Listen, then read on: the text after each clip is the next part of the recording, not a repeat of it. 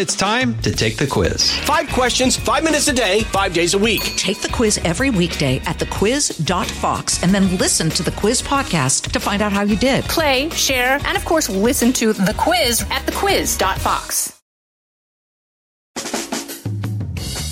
Live from everywhere USA, it's Fox Across America with Jimmy Fallon. Oh, yes, it is, girlfriend, and we are fired up and coming to you live from the greatest country in the world, broadcasting as we always do from the tippy top of the world-famous Fox News headquarters in New York City. It is Fox Across America with Jimmy Fallon, a man who is not taking the GOP primary debate stage tonight. No, about 35 other people are, and they'll be squaring off with Dana Perino and Fox Business's Stuart Varney as they discuss the state of the economy under Bidenomics. That is financial lunacy. It really has been, and we'll hear their plans to clean it up. We're also going to get into some crime issues around the country as Target now being forced to close stores in 9 different locations because of rampant theft. CVS also shutting down 10% of its stores because of runaway crime in these woke cities. Everything woke turns to Like, here's a pretty simple idea. I don't know. Arrest the bad guys. 888-788-9910 if you have an alternative method to do this. But I do stand by my declaration. I think arresting the bad guys, I don't know, maybe we should try that again, you know? I think he's got a point. But either way, you're welcome to weigh in, agree, disagree. It doesn't matter on this show. There's no intellectual price of admission if you want to be a part of this thing. I don't care where you come from. I don't care what color you are. I don't care how smart you are. I don't care how dumb you are. No, ma'am. You can be a Republican. You can be a Democrat. The only thing we ever ask, man, just don't be a... There it is. Happy Thursday. I can tell you, as somebody who works in Fox News headquarters, there is a buzz in this building today for debate number 2. Martha McCallum's going to be joining us today. She moderated debate number 1 along with the great Brett Baer. Martha will take us inside the process of preparing for one of these and what exactly Dana and Stuart are going to run into when the starter's pistol is fired tonight at the Reagan Presidential Library out in Simi Valley. Okay, but I can tell you there's like an actual buzz. Our people are out there. The candidates are on the ground. If you've never seen the Reagan Presidential Library, it is gorgeous. They've got an Air Force One there as a backdrop, and it's really going to be a wild time. So we're pumped up for it. But I've got to tell you, I know it is a Fox Business debate. It'll be simulcast on Fox News, but it's a Fox Business debate specifically because they're supposed to be focusing on the economy.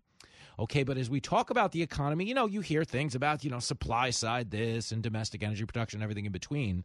But I don't think there's a bigger impact right now on retail around the country than crime. He knows what he's talking about. Okay, I want to talk about this really quickly. Okay, last night in Philly, if you guys haven't seen the viral videos, they're horrific. Okay, it's just a mob of looters, okay, at about 8 o'clock last night. But a mob of looters just rip up Philadelphia, the Apple Store, Lululemon, Foot Locker, hundreds of thousands of dollars in damages before the actual Philadelphia police in the Center Business Corridor or the 9th District, if you're familiar with it. Okay, they basically have to send in emergency response teams to try to get a riot under control. And they're looting stores and they're tearing things apart. And I'm telling you now, these are big box retailers. When you hear like Target's fleeing, when you hear like CVS is fleeing, these are not mom and pops. But if the big box retailers can't safely operate, there is no chance that the mom and pop stores can. He's a lousy dad, but he's right. And those businesses, when you really do talk about the backbone of the economy, when you talk about the things that give towns their identity, that we form communities around. It's the stores that have been there 30 years and 50 years and 80 years that everyone's gone to and everybody knows each other and everybody is kind of invested in the community at that level of interaction. We're losing that. And the soulless chains that are coming in, they can't stay either.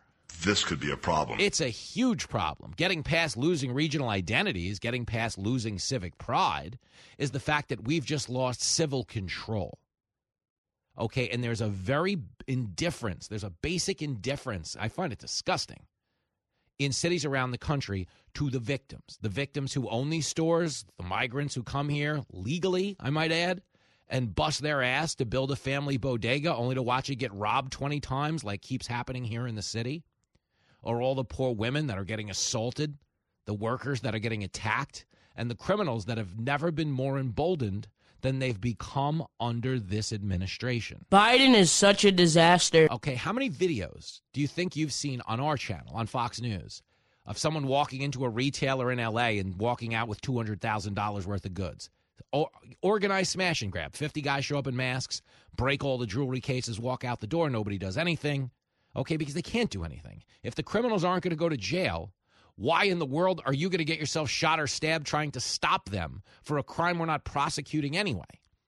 And why did we do this? Just to be very clear, it's because in the summer of 2020, when it was trendy to say the cops suck, they're all the devil, okay, it became trendy to also show empathy for criminals. Well, you know, they're only stealing stuff because America's racist. I mean, come on, man. They're stealing stuff because they're getting away with it. They're stealing stuff because there has been a dereliction of duty in American households to raise decent children. Okay, and we now have a government telling them that it's not their responsibility. Let us do it. Okay, we'll figure out what gender your kid wants to be. If you don't agree, we'll rip them right out of the house. That's what they tried to do in California. Okay, your kid's a lawless thug, beating up his teacher, spitting on a cop. You know, it's America's fault. They're systemically racist, right? That's what it is. So you got to vote for us, because Washington, D.C., we're going to solve all your issues. Government is not the solution to our problem. Government is the problem. It's always the case, from all the way back to when Reagan held office. But even as recently as right now, when the government is getting involved in trying to solve problems, they're making them all worse. Okay, the government openly declared that we needed to get rid of the police. That's stupid. Use your common sense. Now, I know they didn't do it, but major municipalities like New York and Los Angeles cut over $1 billion in police budgets. Okay, I promise you, this emboldens criminals. Okay, when they hear, they're cutting police budgets. They're mad at the cops. They say they're all racist. We're not going to jail anymore for this stuff.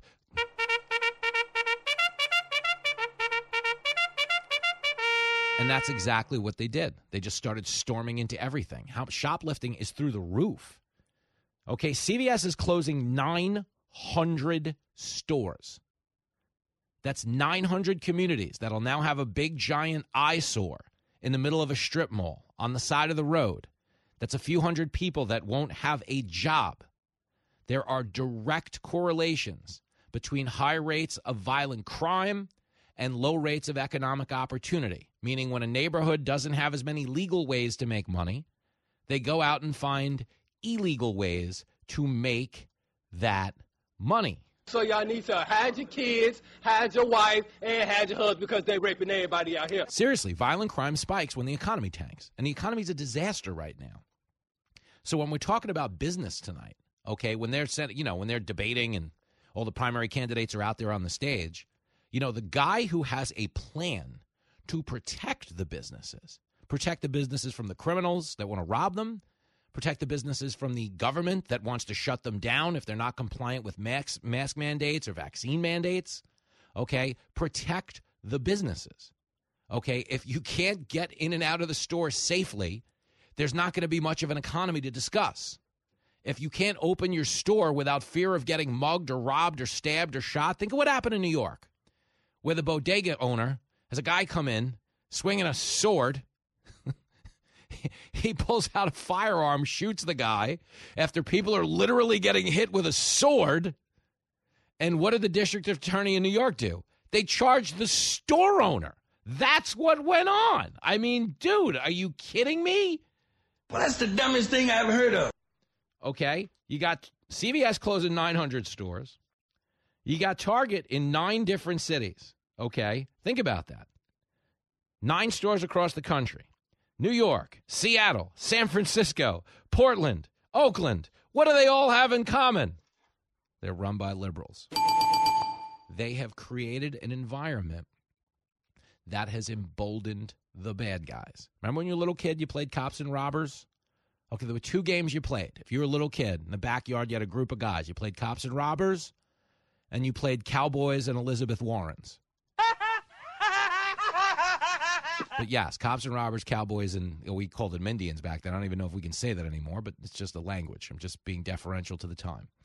But understand, okay, in the game of cops and robbers, we always considered the robbers bad. Okay, we're now living in a world that has more empathy for the criminal than it does for the cop or, heaven forbid, the victim. It's people with a dirty mind that think like that. Okay, but that's the Democratic Party. This montage, okay, is the reason Targets are closing. This montage I'm about to play is the reason 900 CVSs are closing. This montage is the reason so many people don't feel safe walking down the street. Yes, I support the defund movement because this is about the investment in our communities, which have historically been divested. Not only do we need to defund, but we need to dismantle and start anew. Why use the word defund? Why use the word defund? And it's like, this is the word that's coming from the streets. Defund the police does not mean abolish the police.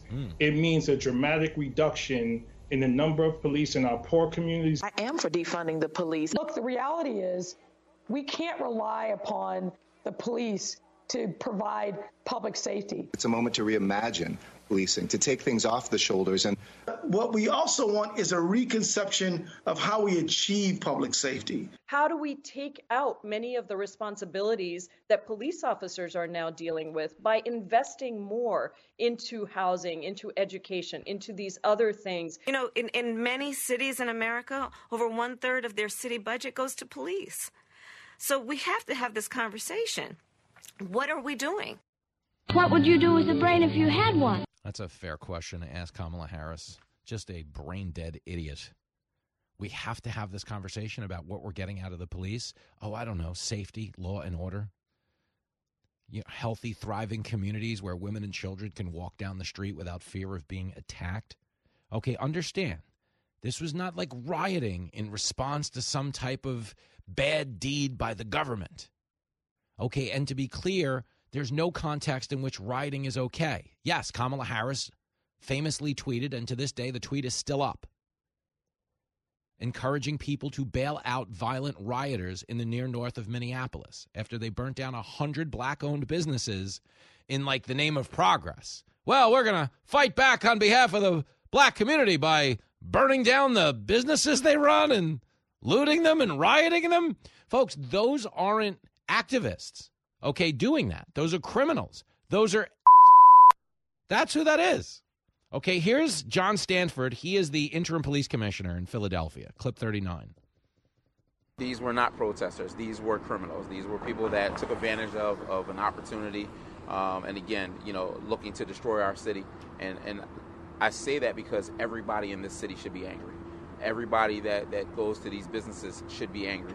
Everybody that lives in various communities throughout this city that have impacted by this behavior in 2020 should be angry about what they observed tonight and what they're seeing from you all reporting this tonight, because, again, it's disgusting and it has no place in this city.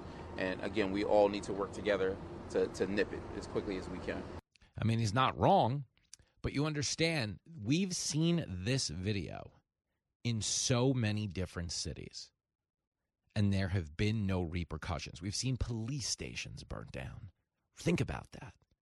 Democrats saying, yeah, defund the cops. And then when they get caught yelling defund the cops, but walking around with police protecting them, they pull a Cori Bush. I'm going to make sure I have security because I know I have had attempts on my life and I have too much work to do. There are too many people that need help right now for me to allow that. So if I end up spending $200,000, if I spend $10 more on it, you know what? I get to be here to do the work. So suck it up, and defunding the police has to happen. We need to defund the police and put that money into social safety nets because we're trying to save lives.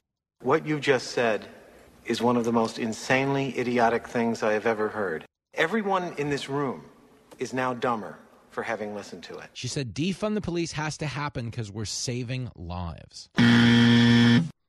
Okay, we found ourselves in this position where we created more empathy for the criminal than the cop or the victim, because we claimed it was racist to support the police. But as you look around the country and you see the stores getting looted and the workers getting assaulted and the citizens getting mugged and raped and robbed, what you quickly come to realize is it's a hell of a whole lot more racist not to support the police, because they're the ones protecting the minorities who are bearing the brunt of all of this violence in places like Philadelphia and Chicago. Okay? People talk about, go woke, go broke. Okay? I don't know how it'll impact your bank account, but your wallet's going to get taken away if you live in a city that went woke. We killed this city.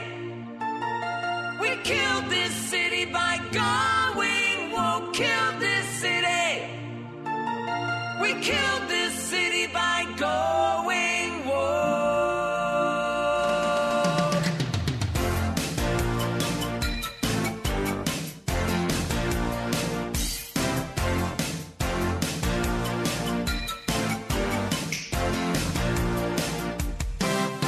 Say you might rob me or punch me in the face. Mayors don't care, they know there's crime in every place. Go pee on the sidewalk, poop in broad daylight. Too many liberals say jailing them ain't right. A junkie robbed my mama, took her purse and radio, food in November. We killed this city. We killed this city by going woke. We killed this city. We killed this city by going woke. Killed this city. We killed this city by going woke. You're listening to the show that Standard & Poor describes as Standard & Poor. I would say he's incompetent, but I don't want to do that because that's not nice. This is Fox Across America with Jimmy Fallon. Kudlow on Fox Business is now on the go for podcast fans. Get key interviews with the biggest business newsmakers of the day. The Kudlow podcast will be available on the go after the show every weekday at foxbusinesspodcasts.com or wherever you download your favorite podcasts.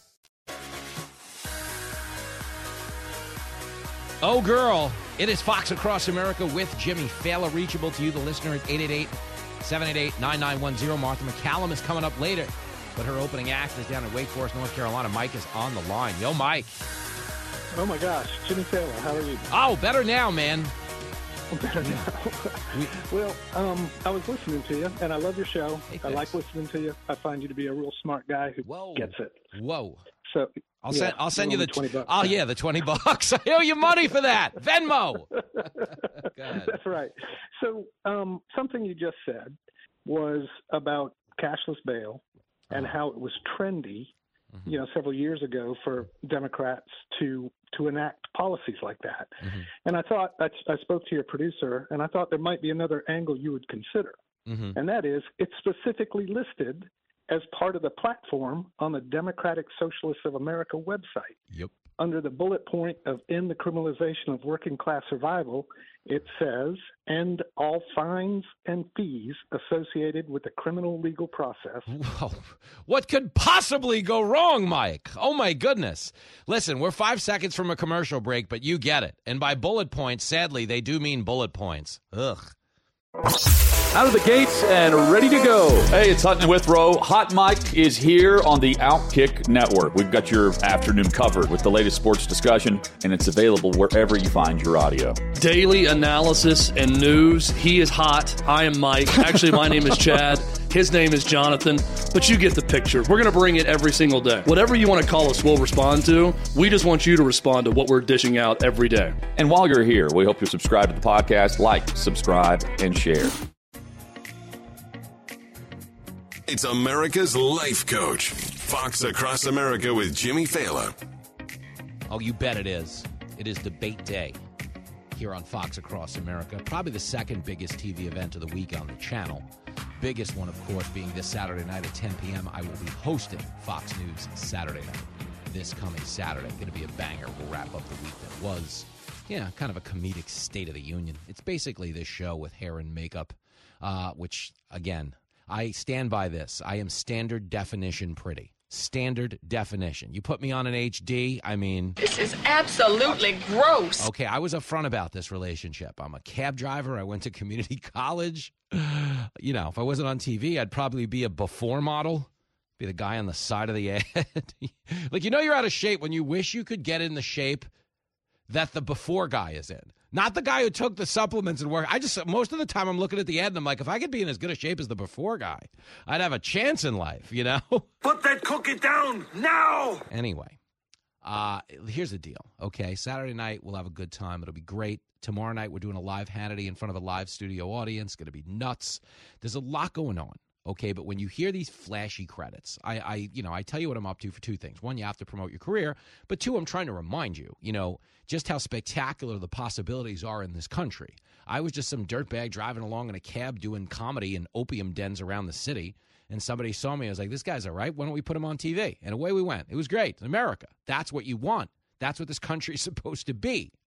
And every day, a guy who comes from that, okay, who very much identifies and relates to that a lot more than he does TV life. I mean, I love these people. They're great people. They're easy to work with. They're a lot of fun.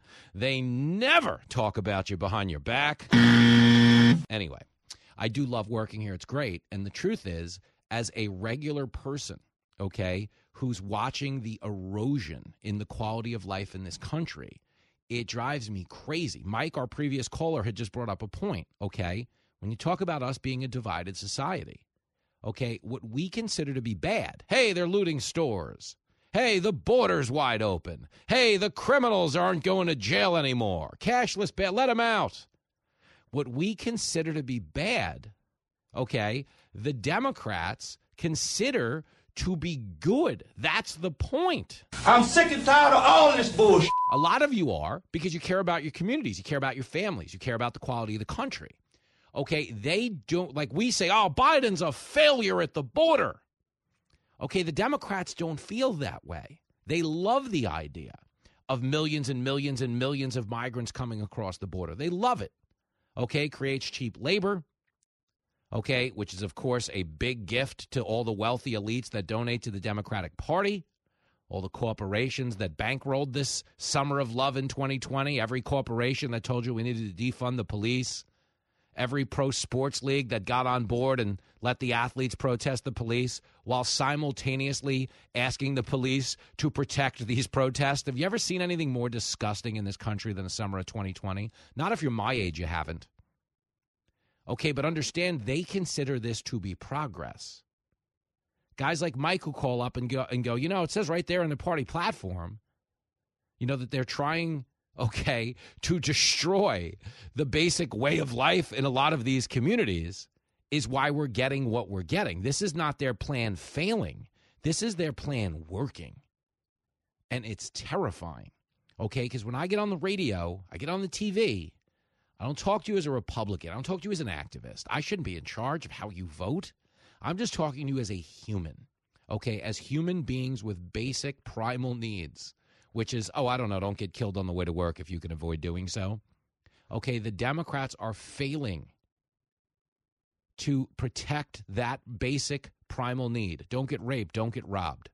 Okay, do you know what the crime numbers are around the country? It's horrifying right now. You call 911 in most liberal cities, you get a busy signal. I mean, if you have an operator, they're so understaffed right now based on what's gone on. But when you embolden criminals, you get more of it. That's the reality of right now. So as we're sitting here looking out at the country, every one of you, okay, I tour. I'm around the country. Every single town I pull into now, the minute you pull off a highway ramp, any part of town, there's an able-bodied white guy hanging out asking for money. Okay, somebody with a drug problem who's not getting help, they're getting emboldened. No, we'll give a safe injection site. Forget just say no. We're just going to say yes now. That's what they want. Okay, the Democrats who sell out the country to Big Pharma at every turn. Big Pharma sponsoring pretty much anything you watch on a TV. Okay, Big Pharma getting the Democrats in power to mandate a vaccine that they themselves trashed on the campaign trail. Don't ever forget that. Let's just say there's a vaccine that is approved and even distributed before the election. Would you get it? Well, I think that's going to be an issue for all of us. If and when the vaccine comes, it's not likely to go through all the tests that needs to be and the trials that are needed to be done. When we finally do, God willing, get a vaccine, who's going to take the shot? Who's going to take the shot? Think about that. And then he gets into office, and what's the first thing he does? He mandates the vaccine. That's just how white folks will do you. We went from who the hell's going to take this thing to he got into office, and Big Pharma was like, by the way, everyone's going to take this thing. Here's some money. And they were like, oh, yeah, no, mandatory, totally. Okay, they experimented on your children's bodies with this vaccine. We don't have long-term data on how the vaccine affects children. We don't have long-term data on how it protects the reproductive health of women. Okay, they stopped that study a few weeks in. Like, no, you don't need to see this. Now they're pushing a booster without sharing any data on its efficacy. Okay, we know it didn't work when it comes to stopping people from getting COVID. That was the sale. You have to get vaccinated because you can't get COVID, okay? That was the sale. Okay, but understand, they did it and got away with it. They just changed their story. Well, we didn't say you couldn't get COVID if you got the vaccine. You got to get it because it'll lessen symptoms. That's why you got to get the vaccine. That's what they told us. Our data from the CDC today suggests, that vaccinated people do not carry the virus, don't get sick, and that it's not just in the clinical trials, but it's also in real-world data. I mean, that was Rochelle Walensky. Not just in the clinical trials, but it's also in the real-world data. Except it wasn't. They were firing people from their jobs. Republicans, Democrats, Libertarians, anything in between. Do you understand? We're being done dirty by the people running this country right now. And that's got to bother you. Whether you're a Republican or anything else, doesn't matter. I don't care. I just want human needs to be provided for by our government because that's what we're paying for. Okay, police budgets were cut.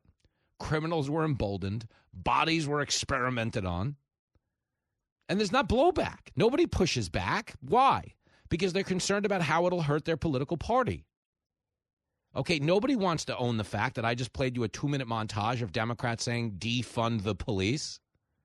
Eric Holder made it a point. What did he say? It doesn't mean abolish the police. It just means a drastic reduction of police in the community. That's what he said. Shut up, fool. Can you imagine? No, we're not going to abolish them. We just need a drastic reduction of police. That is a fact check false. Not if you care about cities. You need more cops than ever. Because criminals have never been so emboldened. People aren't going to jail. Do you dig it? You go down to the subway platform outside of Fox on the F train right now and hit some lady with a brick and take her purse. Here's a news flash. You're not going to be in jail tomorrow. You're not. You might not be in jail 5 hours from now. Okay. Earlier in the spring, if you remember, we had a crazy, heartbreaking story on the subway where Daniel Penny, a Marine who was a week away from graduating college, by all accounts, a productive member of society. One of the good examples of a younger generation in America actually prospering, okay, and getting out there and making a contribution. But Daniel Penny wound up on a subway train where a guy who was hopped up on crank started threatening women and children, strung out on drugs. There's 1 million of them all over the city. Daniel Penny throws the guy in a headlock to subdue him. He does kill the guy.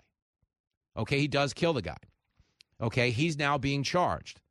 No regard for the women who were attacked and menaced. No regard for the millions of kids who ride the subway to school every day in this city. No.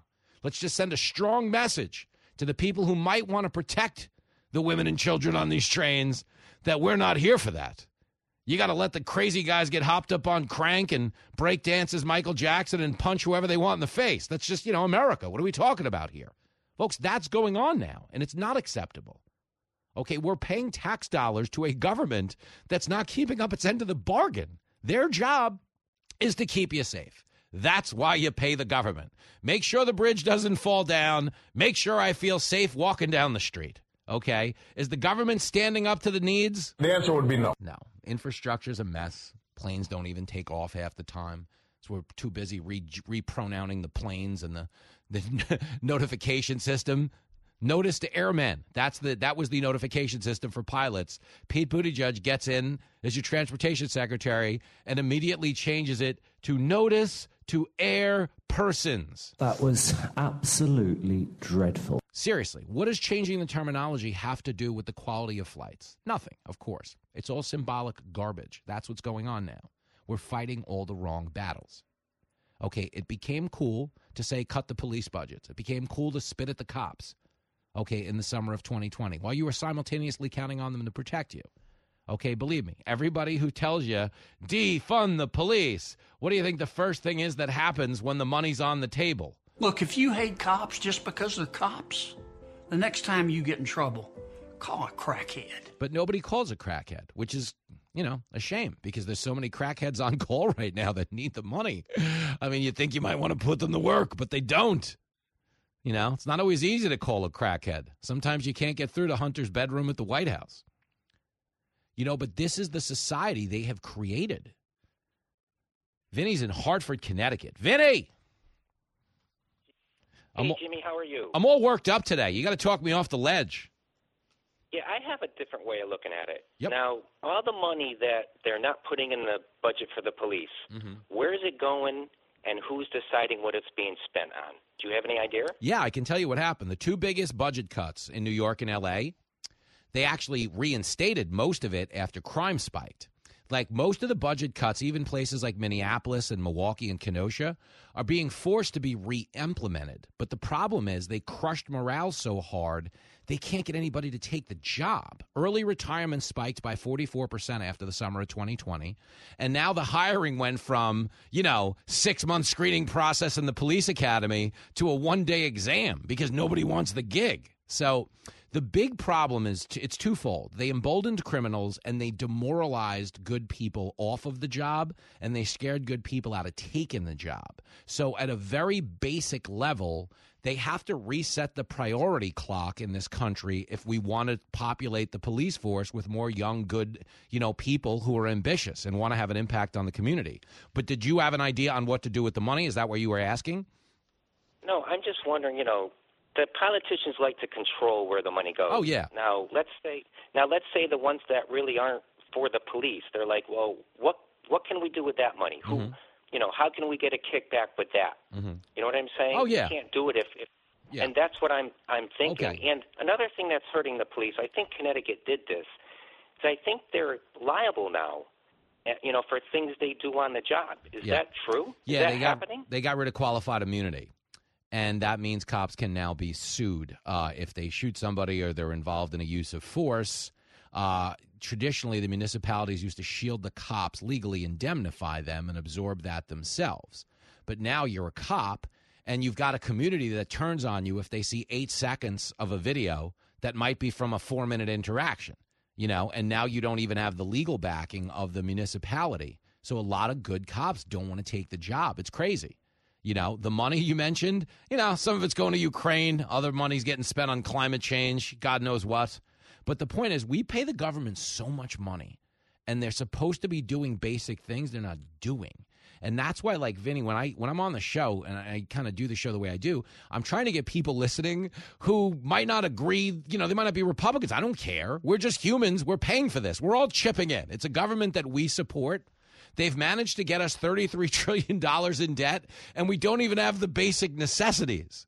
So, if we don't start playing team ball in this country, there's not going to be a team left to play for. That's the concern. So, guys like you who care and pay attention and think critically are an asset. So thank you, buddy. Have a great day.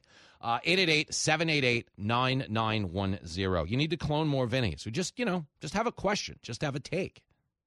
Because you really think, and this is the part everybody gets away from in this country. It drives me crazy, man. Like, I'm sitting here in a cowboy shirt. I'm not a serious person. Okay? I play video games in my 40s. Okay? But at a basic, limited understanding of society that I have, that I get on the air with every day, I can tell you we're getting screwed. Okay? We support the government. Do you understand? If you have kids and the kid's like, it's going out Friday night, can I have $20? I'm going to the carnival. Wherever. We're going to the pizza place. I have $20, okay? They can't go get the pizza if you don't give them the $20. You understand?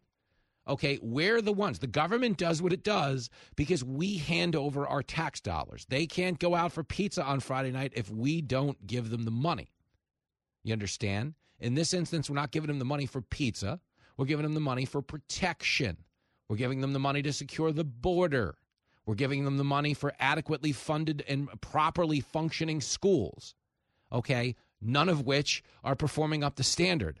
More than 30% of the kids in this country cannot read at a grade level. I love the poorly educated. But we're paying for the government that will educate our children. And what are they telling them instead? You know, you might be strapped in the wrong body. You came to school today, nice to see you, but before we read and write, before we teach you adding, we're going to teach you how to subtract your junk. What the hell did you just say? That's what they're saying. Okay, kids can't read, but good news. There's a drag queen named Cinnabons coming into the classroom to give them a lap dance. Do you get it? We're paying for that. And it doesn't matter if you're a Republican, a Democrat, or Libertarian. It's not what you're ponying up your money for. We're $33 trillion in debt, and we're not even getting the things done we need to get done. What would that actually cost if we wanted to get it done?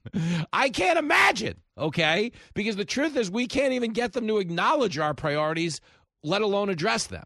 Which is why you can be listening to this show and being like, screw Fox News. I hate listen every day. Can't stand fall. Rah. Well, guess what? You're getting screwed too, homie. And I'm out here in the real world, and I know what's right or wrong or bullshit. A show so good, it's frightening. I got scared. I dropped my hot pocket. This is Fox Across America with Jimmy Fallon.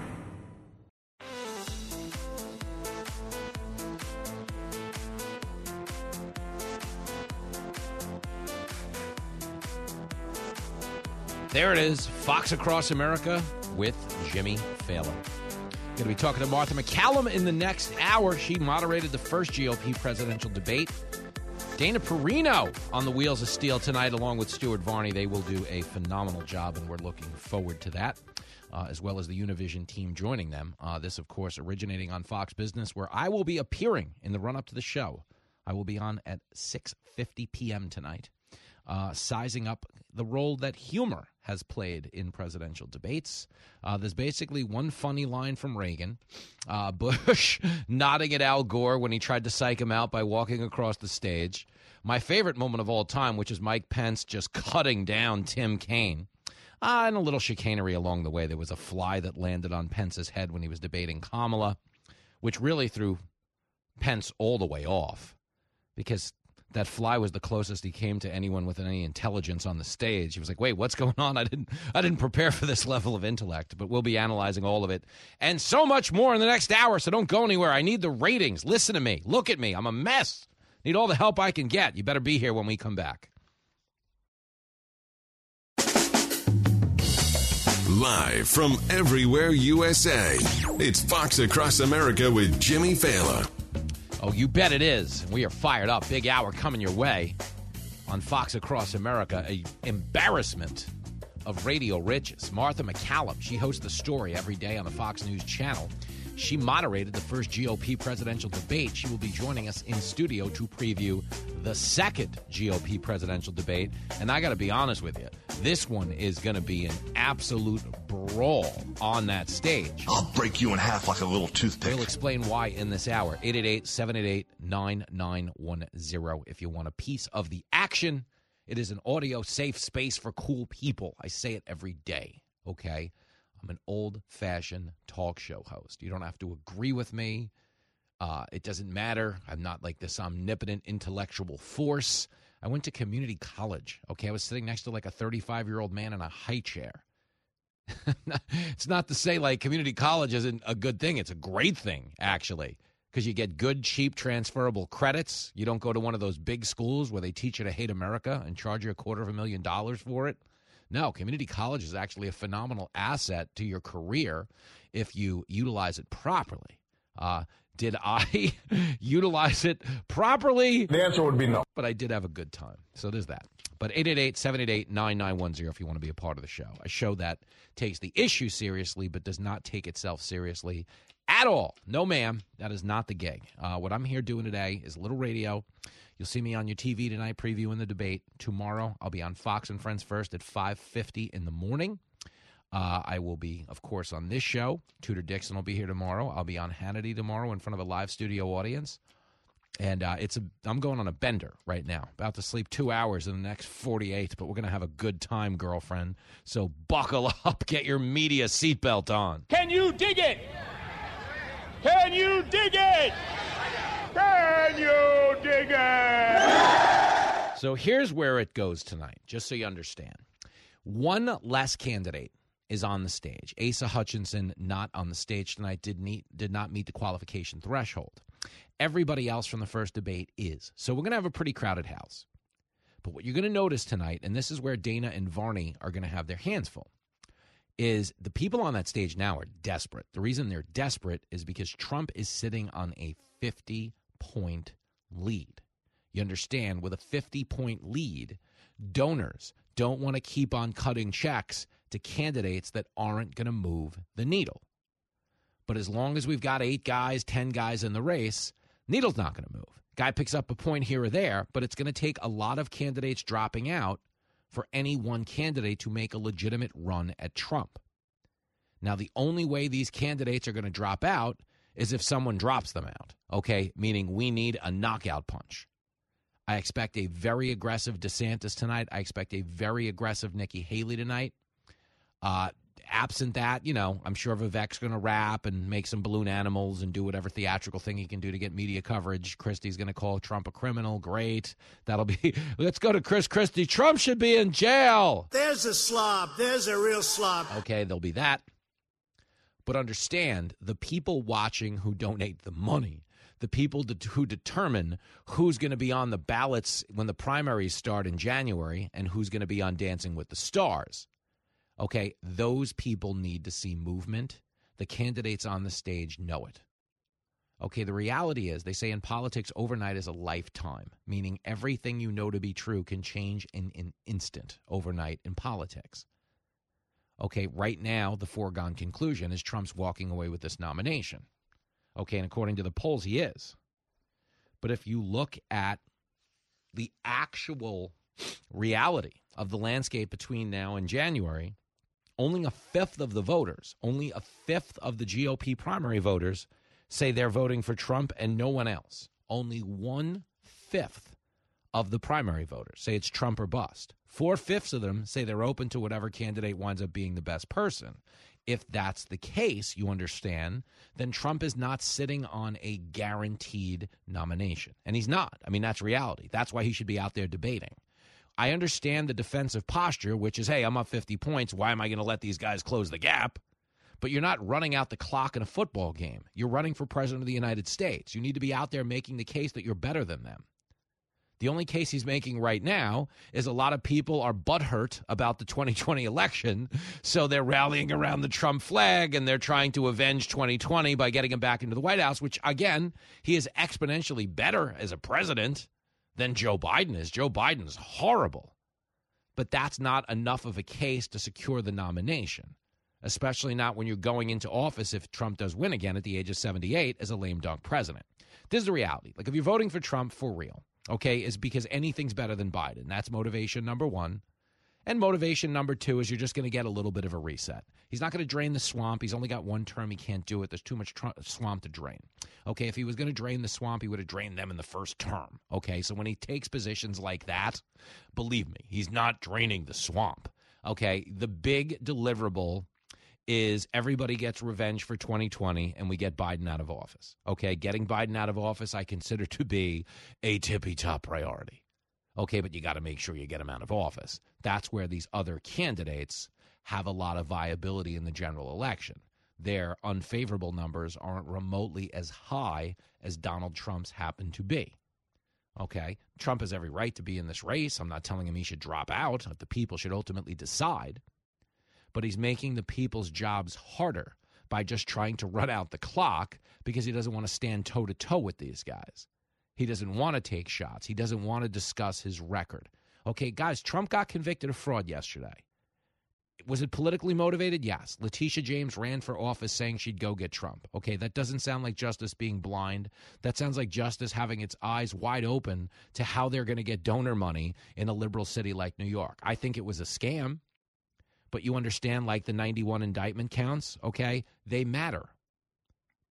They will matter in the general election to people who don't like Trump already and now get presented with the reality that he's been indicted for 91 criminal counts. That stuff matters. That's why the Democrats did it. I'm not telling you it's fair. I'm just telling you it matters. It's significant. And what you're going to see tonight in the debate is guys jockeying for position to be the Republican alternative if Trump isn't even on the ballot. Okay, or if Trump does something disqualifying between now and then. I'm not telling you it's going to happen. I'm not telling you I want it to happen. I'm not telling you Trump doesn't deserve to be there. I'm just giving you sober analysis that you're not getting in a lot of places right now. Okay, let me give you DeSantis, okay, because DeSantis was on before me last night on Ingram. I was watching DeSantis. I was sitting there in the pod. Governor of Florida's up. Whose picture do I see on the bottom of the screen? I see mine. Coming up moments away, Jimmy Fallon, at which points I say to myself, oh, like, I better pull my life together. Sometimes I forget what I do for a living. Like, I'm so busy enjoying it, I don't actually, like, feel pressure or, like, how's this going to go? I'm so nervous. It's just a person. It's funny. My whole life is a drinking story. But as I'm sitting there in the pod waiting to follow DeSantis, and it dawns on me that, oh, that's really cool. This guy might be president. You're on after him. Look at that. So neat. Okay. As I'm sitting there, I immediately drift back into what I normally do, which is forget circumstance, forget the magnitude of anything going on here in the building, and just start watching as a human the DeSantis interactions with Ingram. And I got to tell you, DeSantis did a great job on our show. He was great. It's funny. He was talking about Rocky movies. We talked about the Little League World Series, having beers on his birthday. He was like a real person. And then last night, Laura gave him a perfect intro, tossed him a joke, and he went right into his talking points. If DeSantis has any shot tonight, I'm telling you this, because he's falling backwards. Nikki Haley's ahead of him now. You need to see the Radio Ron DeSantis. If you get Radio Ron DeSantis, he's got a great shot. If he stands there in a suit and looks cute and makes talking points, I'm telling you they're going to bounce him out of this race before they start voting in January. But here he is, okay, making the case for Trump to be there, and I don't think he's wrong. Clip 2. He's running in 2024 on a lot of the same promises he ran on in 2016 and didn't deliver on. He said he was going to drain the swamp. They didn't drain the swamp at all. He still defends hiring Christopher Wray. He didn't fire Wray. He didn't fire Fauci. He said Mexico was going to pay for the border wall. That didn't happen. They started the wall, but we've got a lot more to be able to do to finish the wall. He said he was going to eliminate the national debt. They added almost $8 trillion to the debt in 4 years. And then remember, he promised to appoint a special counsel for Hillary Clinton. Then after the election, 2 weeks later, he's like, oh, no, forget about it. That's what you say before the election. It's not what you say after. So now he's saying he's going to do one for Biden, but he had promised to do that for in 2016. So listen, the points DeSantis are making, okay, they're not wrong. This guy will say anything. No, but he's not entirely wrong. Okay, but the trick is, this is reality of the country we're living in right now. You're not running for president anymore. You're running for class president. It's a personality contest. People like Trump. He's funny. Okay, he's fighting the establishment. They've turned a Fifth Avenue billionaire into a punk rock candidate, and they are absolutely doing Trump dirty. Oh, they absolutely are. No question. But, you know, the reality is, if you want to be the guy who replaces him on the ticket, if you want to be the guy who ultimately has the power to pardon him should he get convicted of any of this stuff, you need to get out there, just be a little more personable, okay, in this moment. Because substantively, DeSantis is phenomenal. He's been a phenomenal governor. Wrong. But he has been. Okay, that's why it's so laughable that the people shilling on the Trump side, like Carrie Lake, just so we understand, is an actual circus clown. Straight up clown. Carrie Lake, when she was running for governor, praised DeSantis up and down and sideways. She said he had BDE, which is a slang term for something to do with his anatomy. Said he was the model governor. As a governor, she hopes to be just like Ron DeSantis. He stood up to Fauci. He didn't mandate vaccines or masks. He's the model for how you run a state. That's what she said. Okay, it's all over Twitter because people are posting it everywhere in response to this clip I'm about to play you. Carrie Lake, now hoping to become a name on Trump's VP list, turns around yesterday and tries claiming that DeSantis was upside down on COVID. Clip 7. let us not forget that DeSantis also shut the beaches down. DeSantis took a page out of Gavin Newsom's playbook. Despite what he says, he shut the beaches down. He did force vaccines.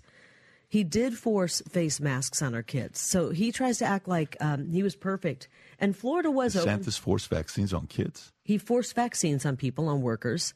He forced face masks on children. And he was for all that. DeSantis was for all of that.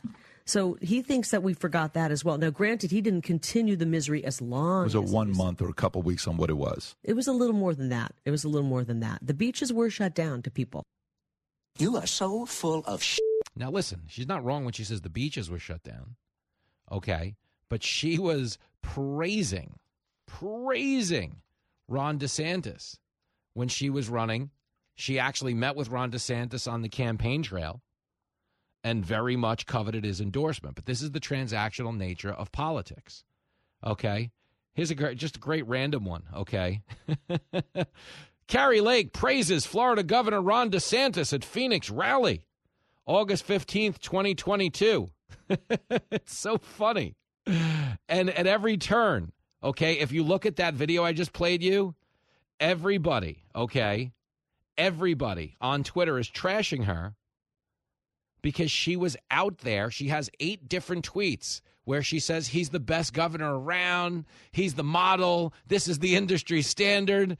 Okay, now she's desperate for a role in Trump's cabinet or whatever the hell it might be. So she's like, DeSantis, he's the worst. This is politics as usual. But this is why no one takes the party seriously.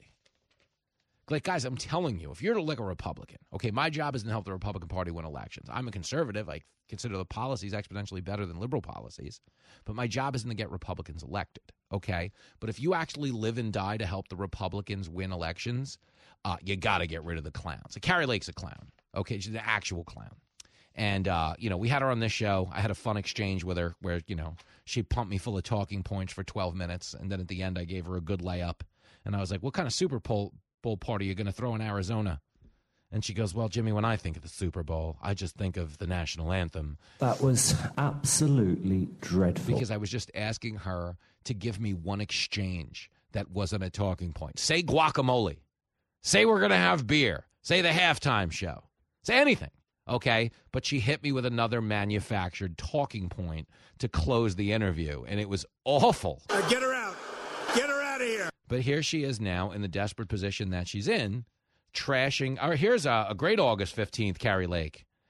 Kari Lake says Florida governor has BDE, big DeSantis energy. Here's Lake at a rally. DeSantis is gutsy. The guy has bigger you-know-what. Wait, let me think about how I want to word this. My staff always says, whatever you do, do not say balls. So I'm not going to say it. That guy has a backbone made of steel. I'll tell you what DeSantis has got, Lake continued. I don't know if you've heard of this, but he's got BDE. Anybody know what that means? Ask your kid about it. That's Kari Lake. I call it big DeSantis energy. He's got the same kind of BDE that President Trump has. Frankly, he has the same kind of BDE that we all want our elected leaders to have. So this is Kari Lake praising DeSantis to the point that she's complimenting his anatomy for the strong leadership he's shown. And then she turns around in the next breath and says, DeSantis is the worst. He's got nothing. Kari Lake is an out-and-out circus clown. Taking the edge off, one story at a time. America needs to learn how to lighten up. You're hanging out with Jimmy Fallon on Fox Across America.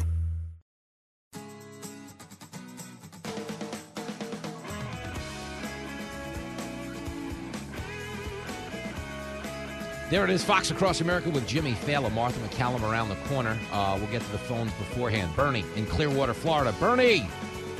Hey, man, how you doing? Thank you for taking my call. For sure, Bernie. I have a soft spot for Clearwater. They treated us right when we were down there. Man, it's a nice place. Been here since 1979. Enjoy the hell out of it. Good for you. You're living a good life. Well, Trump's probably closer to Clearwater than he is the debate stage tonight. What do you think of that? I don't agree with him. I understand why he's doing it. And basically, he's not going to do it because he will not sign that pledge. Mm-hmm. His ego will not allow him to do that. That's a good point.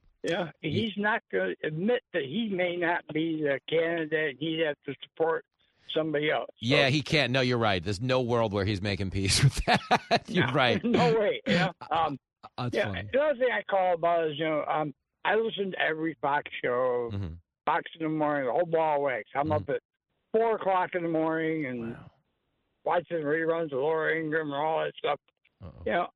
Unfortunately, things have become too cookie cutter, I think. At Fox, now your show is different, okay? The old Rush Limbaugh show, which is run by two people you know very well, is on the same time you are. I can't take it. It's not a two-host show. I think the two guys are ruining it. That's why I switched to you. Okay. Oh, what a guy! Thanks. I'm going to tell Clay and Buck that when I see him. By the way, and I am. But continue. I hope you do. I mean, they step on each other too much. You know what I mean? Yeah, well, listen, I'm like a generational talent. Like Rush is a superstar. My talent is I don't have any, but it's very unique to this position, so it works. I think you're selling yourself short there. That's Well, if you want the job, it's an interesting show. Well, thank you, brother. But if you want the job as my agent, it pays in tequila. We'll reach out, okay? I'm too old. I'm 78 years old. I'm too old for that type of stuff. Stop it, Bernie. One other thing I wanted to mention is this did not get a lot of coverage. Sean Hannity talked about it. But, Jim Jordan took his committee to Chicago. Oh, I loved that. Listen to me. We're coming up on a commercial break. We'll discuss this again in the future. The Jordan committee was excellent. Good call, Bernie. Good eye.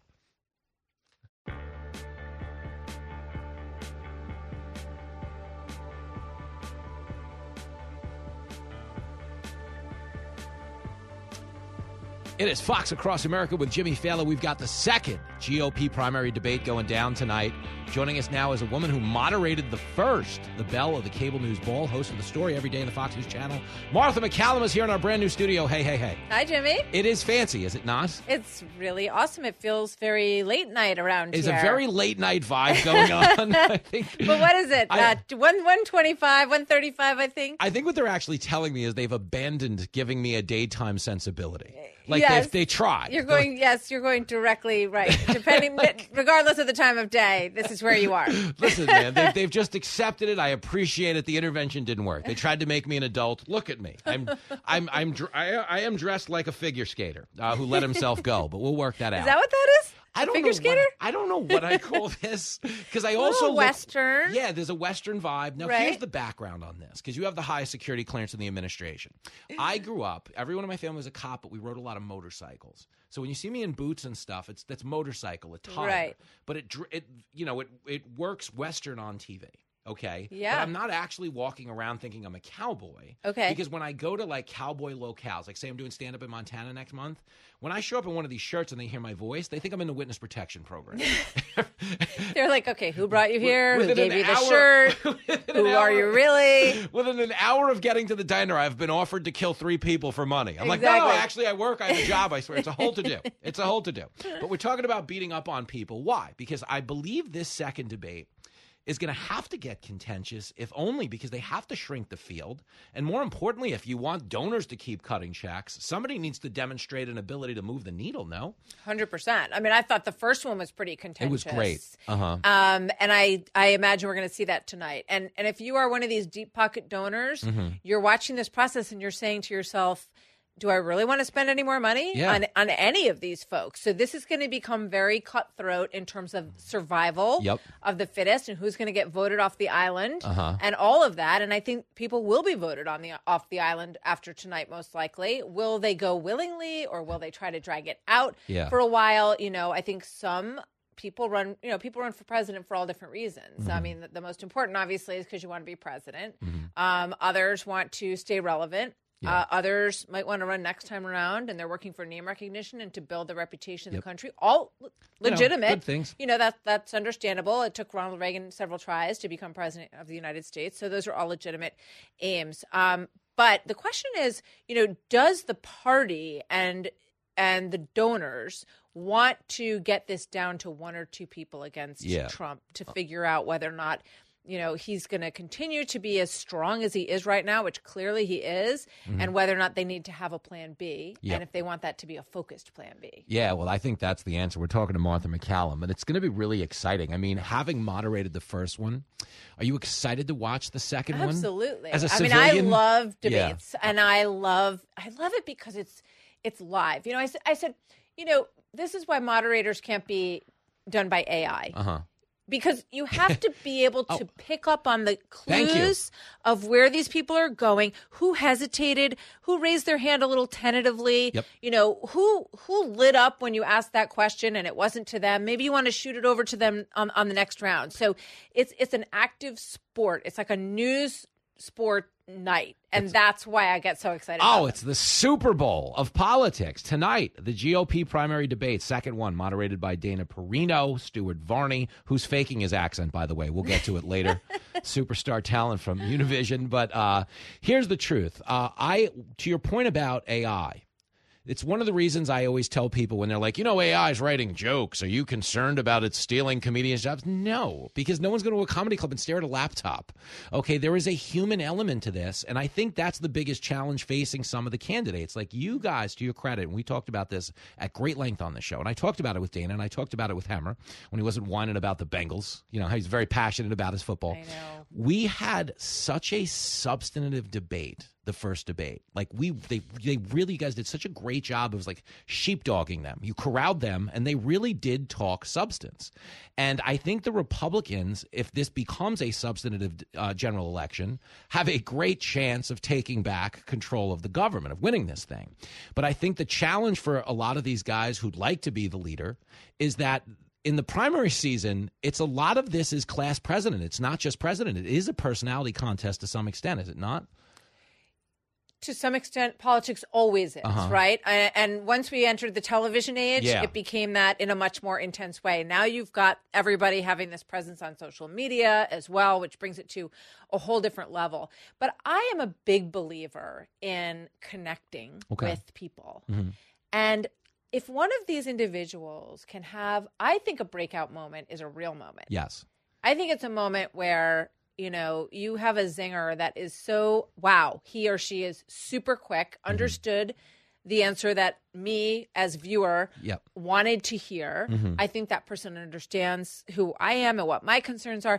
Think about Ronald Reagan. Think about the fact that this is where this debate is taking place and the struggle and engagement of ideas that he fostered. And I think, I was watching an old video of him earlier today, and he's talking about the government, the size of government, get the government off your back. That's what we want to do. And I thought that is a message for him politically that resonated deeply. And that's what you have to do. So that's what I'm kind of hoping for tonight, sort of a surprise. Somebody needs to make a play. That's what we always say, like in stand-up, and this is very similar to politics, they go on stage with points that have been beaten into them. That's the game plan, but you make a play outside of your talking points. It's stand-up. You have an act, but you make plays when you're talking to the crowd and things go on in between. Right. So so are you saying there should be a 2-drink minimum for the candidates? You should go comedy club rules. Well, that would make it interesting, wouldn't it? I mean, come on! We've already had moderators asking about UFOs. We loved that question. It's a great question. Of course it is. It's a real question because the Pentagon has just written a report about it, and Congress had just done a hearing on it, and they admitted to us that they're not telling us everything they know. The funny thing about that question is that, Brett and I went back and forth, questions he writes, questions I write, questions that we're both attached to that we don't want to let go of. That was actually one of his questions. We wanted to do sort of a lightning round at the end. But what happens is that, one or some candidates out there, you go, oh, this person only, has had 4 questions. This person's had 2 questions. You know what? We're going to, on the fly, we're going to send that question over there to the governor of New Jersey, who seemed offended by. I'm not sure why. I know, because you're really behind the 8 ball because people are talking UFOs because the government is talking UFO. You know what I mean? Exactly. And the government has said some very strange things. A lot about, of things. Oh, yes, well, we know stuff is out there, and we're not going to tell you what it is. This may become an issue. We also have a Space Force now that we didn't used to have. So anyway, but I also think it's good to have, something that people aren't expecting in the question realm, right? That's the point, because you punch them in the human. And how do you get that curveball, and what do you do with it? I actually thought he answered it well. He talked about trusting government. You have to be honest with people, whether it's this issue or other issues. I thought that was a pretty good pivot. Thank you. We're talking to Martha McCallum, previewing GOP primary debate number 2 tonight on the Fox Business Network. It's going to be excited. The idea that they're going to have this debate, in an effort to be the Republican standard bearer, without the guy in the lead there, number one, but without there being any certainty about who they'll actually be running against on the left. This is a question I wanted to ask you about. There's a third debate coming up between Newsom and DeSantis that our friend Sean Hannity has kind of brokered. Yeah. Is there any world where Newsom is not undermining Joe Biden by participating in this debate? If only because he's going to articulate a lot of the liberal worldview 40 years his junior? Here's the thing. When you look at the numbers of people who want someone other than Trump and Biden, it's like 67%. It's a big number. Right? Want their choices to be something other than Trump and Biden. So it's smart for both parties to have a solid plan B. Yeah. And they can't speak about it openly, but they need to have a solid plan B. Yeah. And for Republicans, they have plan B, C, D, E, F, G. Yeah. And so, hopefully tonight will sort of produce a catalyst that might narrow that down a little bit. On the Democrat side, they need to have a plan B, right? They have a plan, sneakers, and plan, use the back. Plan B is the smaller stairs, right? But they need to have a serious plan B because Joe Biden's numbers, and this isn't, my opinion, this is just what's out there. His numbers are terrible. And so, there's no world, to answer your question, where this isn't seen as Gavin Newsom presenting himself as plan B. I just think it's the funniest thing in the world because everyone who's out there campaigning for him is basically just campaigning for themselves. Like Gavin Newsom can't get in front of enough microphones to say Biden's the guy, but why is he saying that? We get it. Every time he does it, he's showing what the alternative could be. It is. Thank you. It's such a fascinating performance art. So this is the last question, having moderated the first debate, and expertly so. You've been in the ring with all of these guys and gals. Who has the potential to steal this thing tonight, or is that hard to say? I think there's going to be a lot of attention on Nikki Haley. She had a strong night the first time around, and then it turned into an increase in her poll numbers. Yeah. So that is significant. So she has a tall order. She's got to maintain and build on that tonight. Everyone wakes up, feeling great or not feeling great on any given day. So if she is in the zone, she could do very well tonight. Okay. I think Ron DeSantis also has it's incumbent upon him to save his candidacy and to have a moment that breaks out. There's so much hunger for him out there. I was listening this morning on Fox and Friends. They were talking to voters, in a diner or something. What did people ask? Well, Ron DeSantis. I like Ron DeSantis. People want to like him. Yeah. So the ground is there for him to create something, and we'll see if he can. A lot of jerseys in the stands. They just need him to get a hit. That's what happens. That happens at like baseball games. All right, so that's a good analogy, too. He played in the Little League World Series. He did. We need Little League Ron DeSantis tonight. If we can get Little League Ron. Well, Brett said he was at the, a few treadmills down at the gym this morning out in California. Whoa. So he's been working out and getting ready. I think you dropped that to make me hit the gym. Every time I hear a gym reference. Brett works out, Jimmy. You should try it sometime. All right, Martha, your intervention has worked yet again. Thank you for your time today. Enjoy the show tonight. Thank you, Jimmy. Back Always good to see you. You're the best. Call and speak to Jimmy now. I'm trying to use the phone. 888-788-9910. You're listening to Fox Across America with Jimmy Fallon.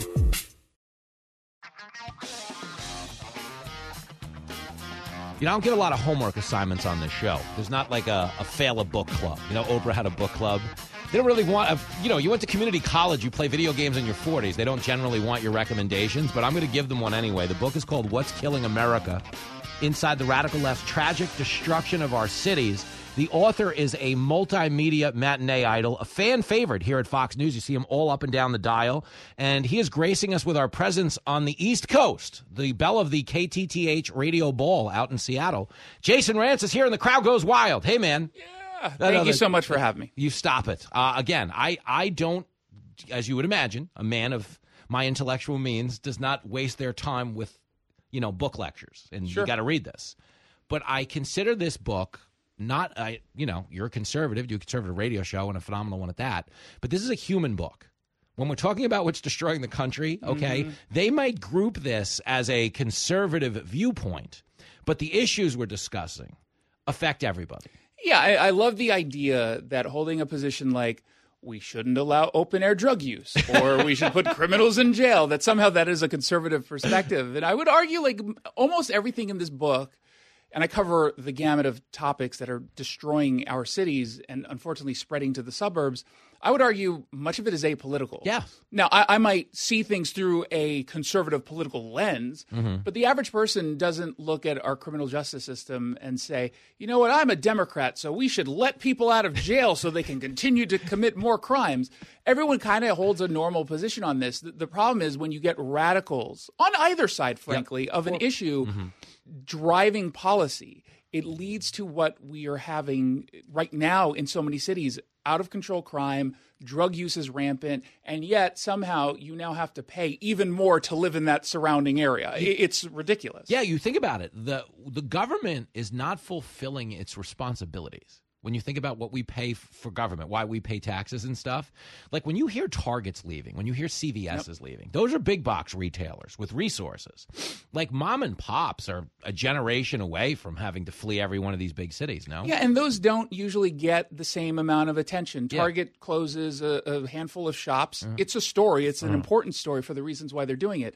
But consider all of those smaller businesses that have not survived. Yeah. You had not just the COVID economy. On top of that, you're dealing with the rampant crime, having someone break into your business all the time. I talk to folks in Western Washington all the time. So Washington State banned vehicular pursuits for officers. They cannot chase you.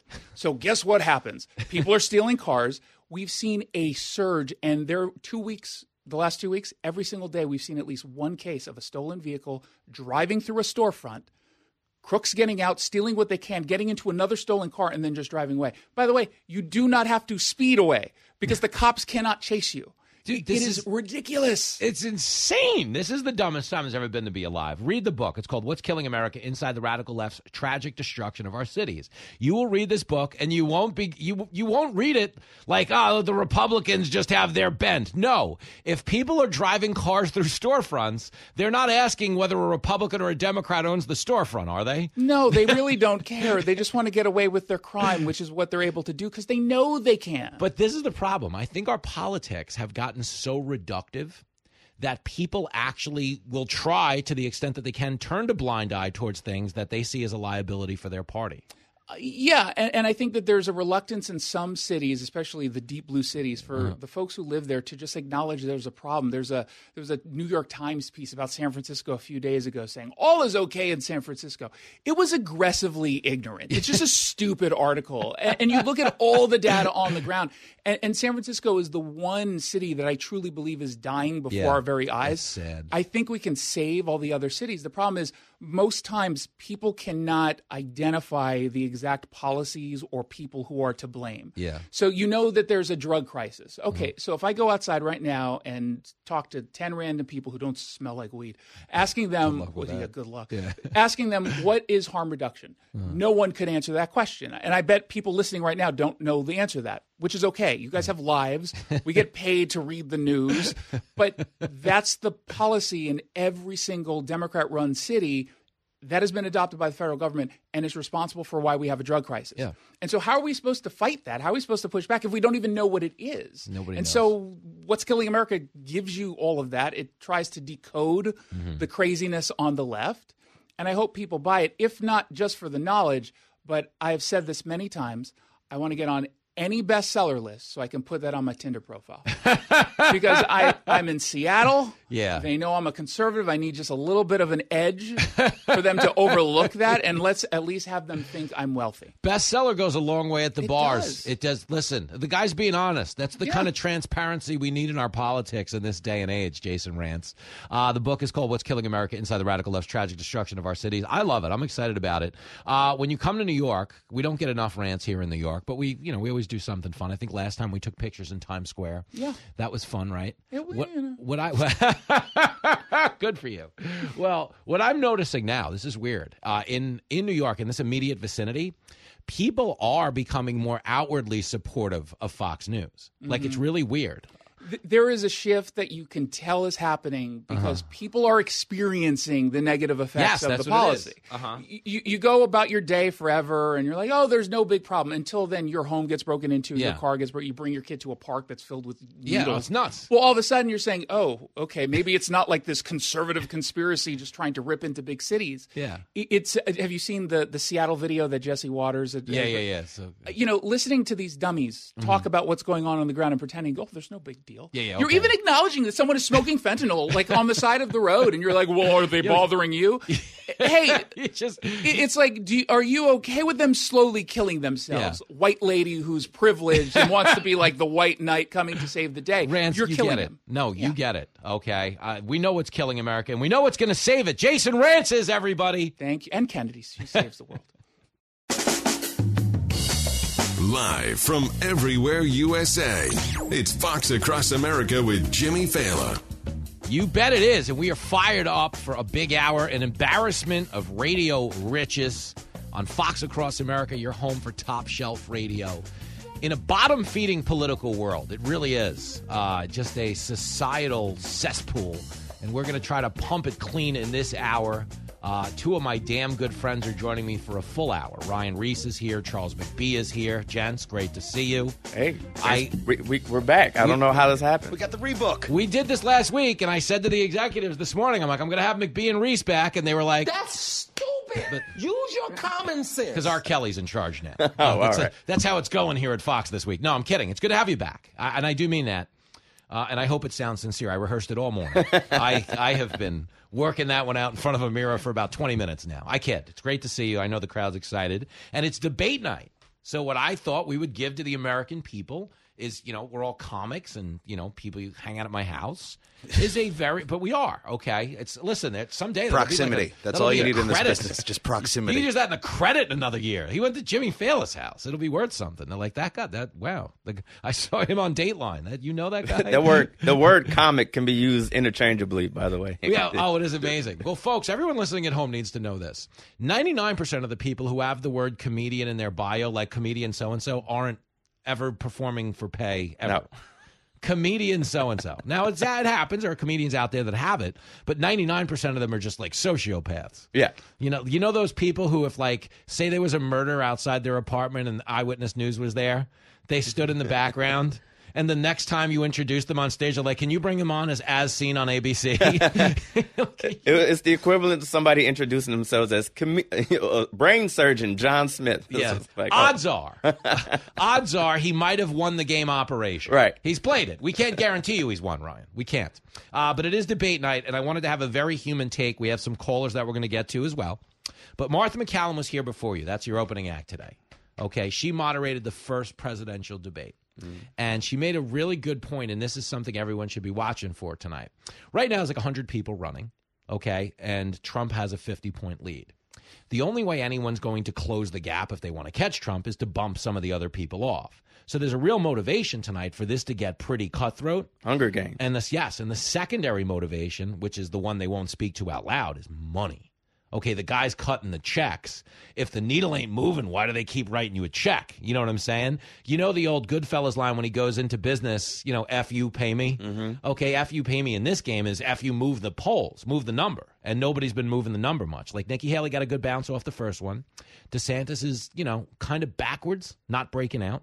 And everybody else is basically auditioning for a role on Dancing with the Stars, if they don't really have a big night tonight. Yeah. So on that level, I'm excited to see some catty Real Housewives stuff, Ryan. What do you think? I want to know what they got to do to stand out. Well, you know what Martha was saying, for real, is a breakout moment to her was not a scripted talking point. It's a good joke we didn't see coming. It's a comeback that really pops. You know what I'm saying? You make a play.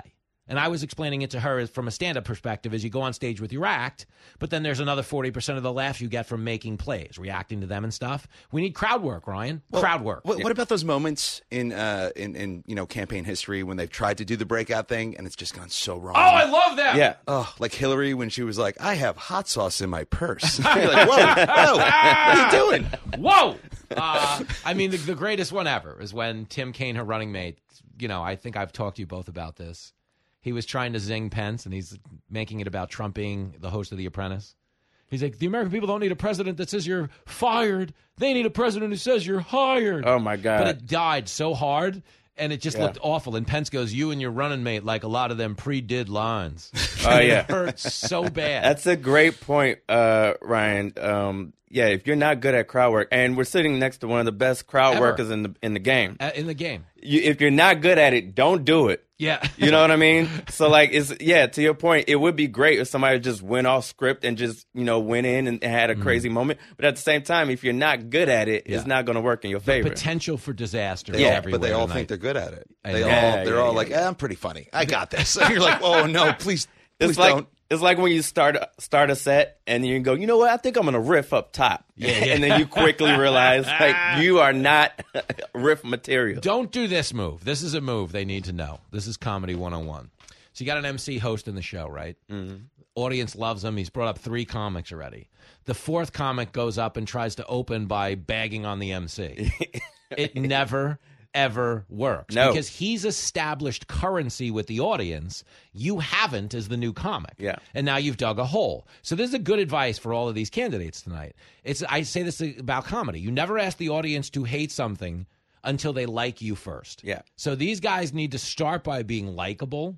And if they're going to try and go make that play, it's not about forcing it. It's about just letting the debate transpire and knowing you have a line. And the host in this analogy, I would say, is Trump. Mm-hmm. If they're going to attack Trump, good luck, because the audience they're already on his side. They like Trump. You got to be likable first before you go and try and attack the guy that they're in love with. He's the star. That's why you bought tickets. That's why you're there.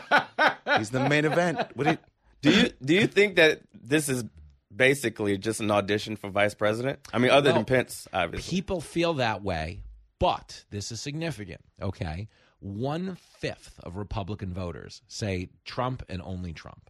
So 4/5 of the electorate is open, to the fact that they want to win the election bad enough that if Trump is actually in prison, he's not going to win. I'm not saying it's going to end that way, but I'm saying there is a scenario where he's not the nominee, and if it comes to that, then what these people are doing tonight really matters.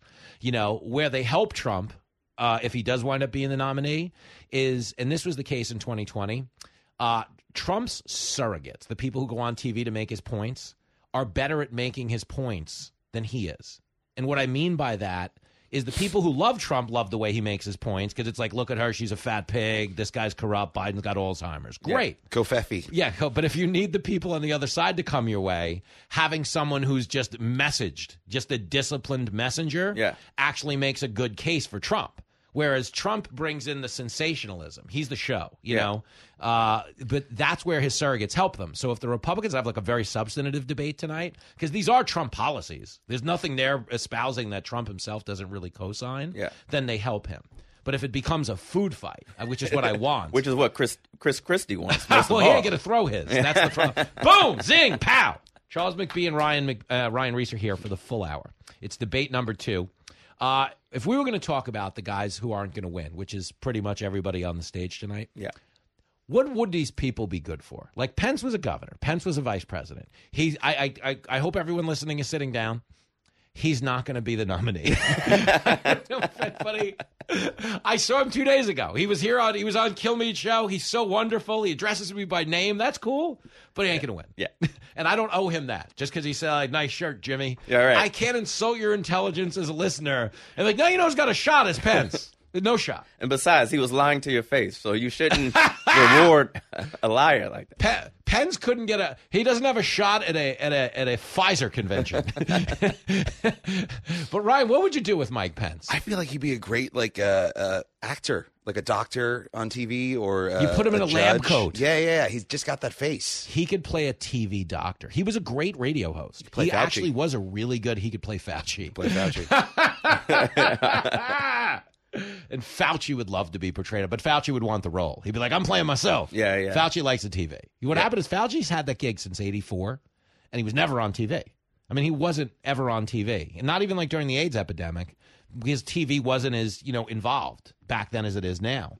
I think Fauci really did fall in love with being on TV because he did a lot of TV. Fun fact, during the AIDS epidemic, he also told everybody to wear a mask. Is that true? No. Oh, okay. I was going with it. I'm like, listen. He was doing a lot of TV before COVID. He was like the Channel 5 or like Channel 7, like, we're going to throw to a doctor. That was Fauci. Really? He was so making he the likes rounds. hair and makeup. Oh, God, yeah. He likes hair and makeup. All right, so Pence plays Fauci in a biopic. What do we do? We're just thinking down ballot now. Tim Scott could be a vice president. Okay, he has a job in the Senate if he doesn't get the nomination. So we don't really need a gig for him because he's occupied. Like DeSantis is a governor, it's occupied.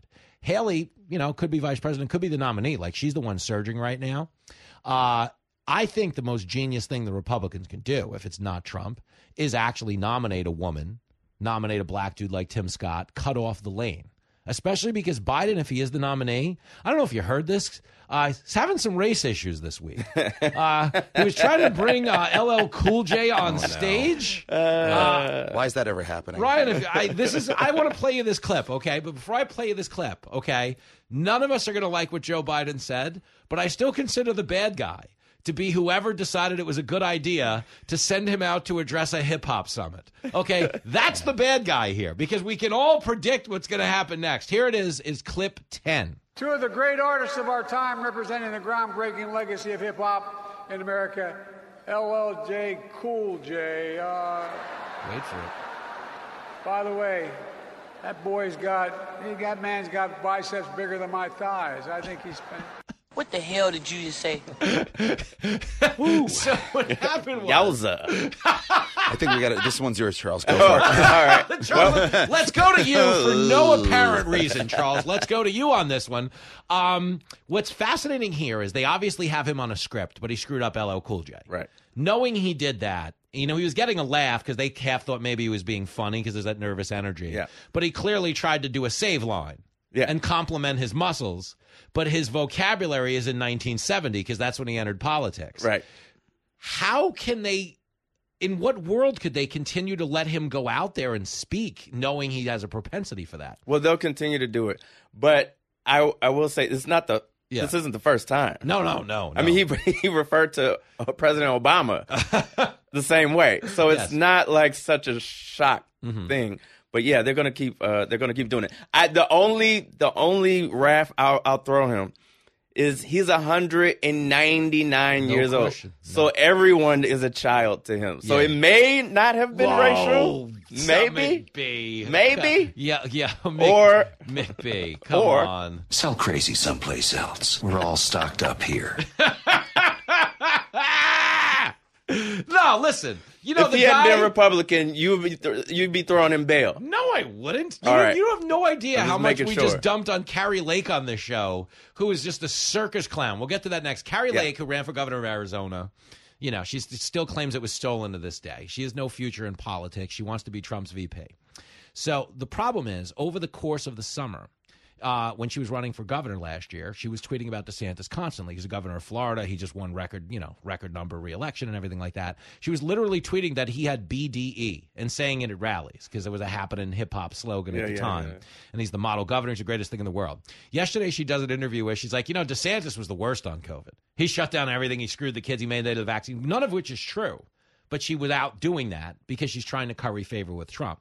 I don't let people get a transactional pass because I feel like I can help the country more by acknowledging, that I shouldn't be in charge of our democracy. There are talk show hosts who get out here and shill for one party no matter what because they really think, that's their job. Like, if I'm in charge of our democracy, look, it's already over. Yeah, we're done. I'm sitting here in a shirt that I borrowed from Woody from Toy Story. I don't know that I don't know that I should be doing it. But Ryan, talking about this Biden thing, as McBee tried to give him the pass of the century, are you concerned that if Biden continues to refer to people in such terms, he will lose the ability to decide who is and isn't black? If you have a problem figuring out whether you're for me or Trump, and you ain't black. Do they take this away from him? I mean, McBee, he's in charge. Yeah, he is in charge. He's in charge. Is it a race issue or a pronoun issue? What are we upset about? The left is upset because they misgendered him? Yeah. Well, how do you know it's boy? Yeah. That them has biceps bigger than my forehead. They. Yeah. This is why we can't have nice things, America. There aren't serious people out there. But the number is he's down 19 points with black voters right now. So you better believe there's a conversation out there about replacing him. That's what makes the debate so funny tonight. All the Republicans are desperate to get Newsom. Newsom's debating DeSantis now. They just agree to that. And Newsom's like, Joe Biden's the guy, he's the guy. Yeah, and we all know he's the guy. However, Right. I'm engaging in a primetime debate against Ron DeSantis, hosted by Sean Hannity. I'll be out there on TV looking gorgeous, 50 years younger than him, making all the points he does, with no mind at all on making people wonder if maybe I should be the guy. Yeah. I mean, you got to love it. I mean, it's so funny. It's every movie where they bring in, the guys at the top executive, and then they bring in, like, the new guy. He's like, no, he's just here to assist you. Yeah. No, I'm just here. No. I'm just here to... I'm just me and my abs and my... Meanwhile, they're ushering the guy out of the room. But how do you step over Kamala like that? Well, they're gonna. I'll explain. No, it's done. They hate her. I'll tell you why. I'll play you a clip after this. Back after this. It's America's #1 radio lunch date. Get your hands out of my fries. Fox Across America with Jimmy Fallon. Buy your own damn fries.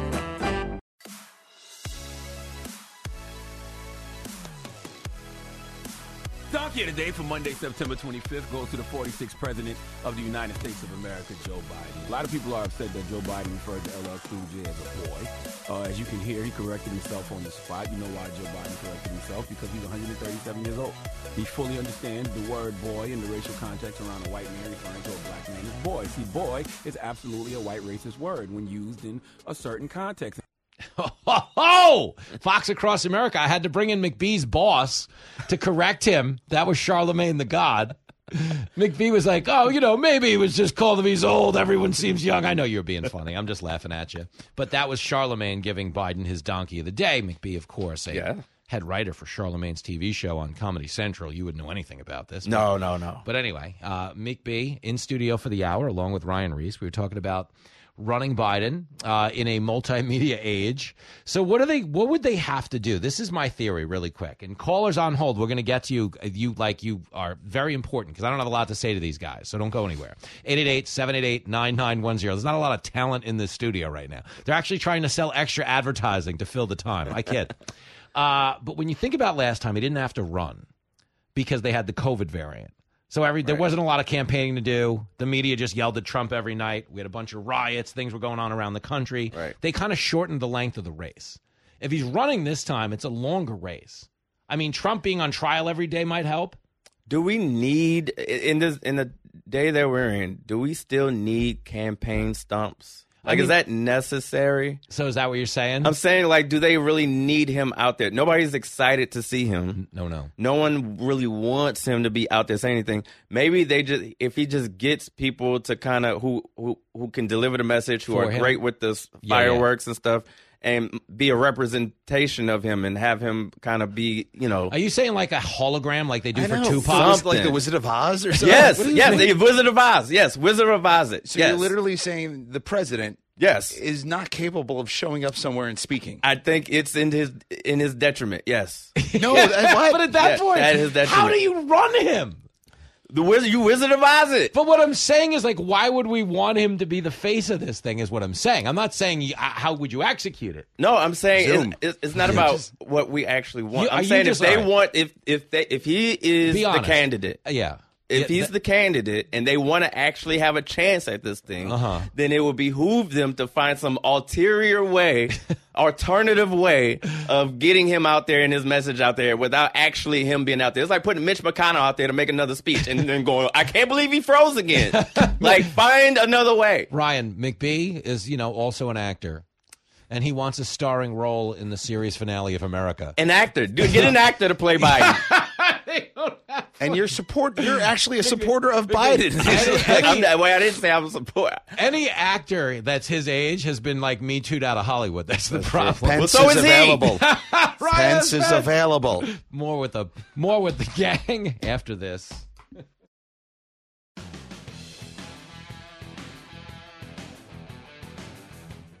Let's assume the election was November the 3rd of this year. And they said the candidates are Joe Biden, the Democrat, Donald Trump, the Republican, Joe Manchin and Larry Hogan, no labels, and Cornel West.